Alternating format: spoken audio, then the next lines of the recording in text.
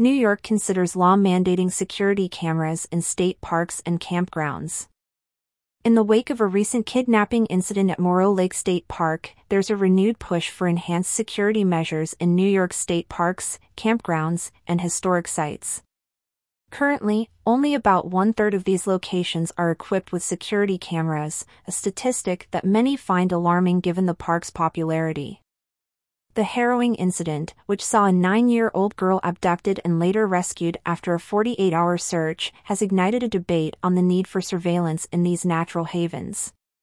The absence of security cameras during the girl's disappearance highlighted a significant vulnerability in the park's safety measures. Senator Jim Tedisco proposes legislation that mandates the installation of security cameras at all entrances and exits of state parks, campgrounds, and recreational facilities. Tedisco emphasizes the importance of visitor safety. Public safety and security is the #1 issue for our constituents, he remarked. However, this push for surveillance isn't without its detractors. Many argue that introducing cameras might infringe on visitors' privacy and detract from the natural experience.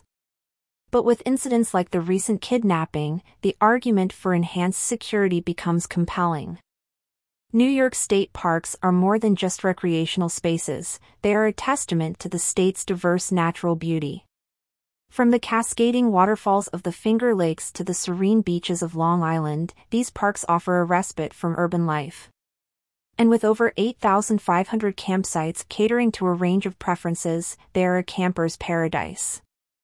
But as these parks grow in popularity, the challenges of ensuring visitor safety become more pronounced. The recent incident at Morrow Lake State Park is a stark reminder of these challenges.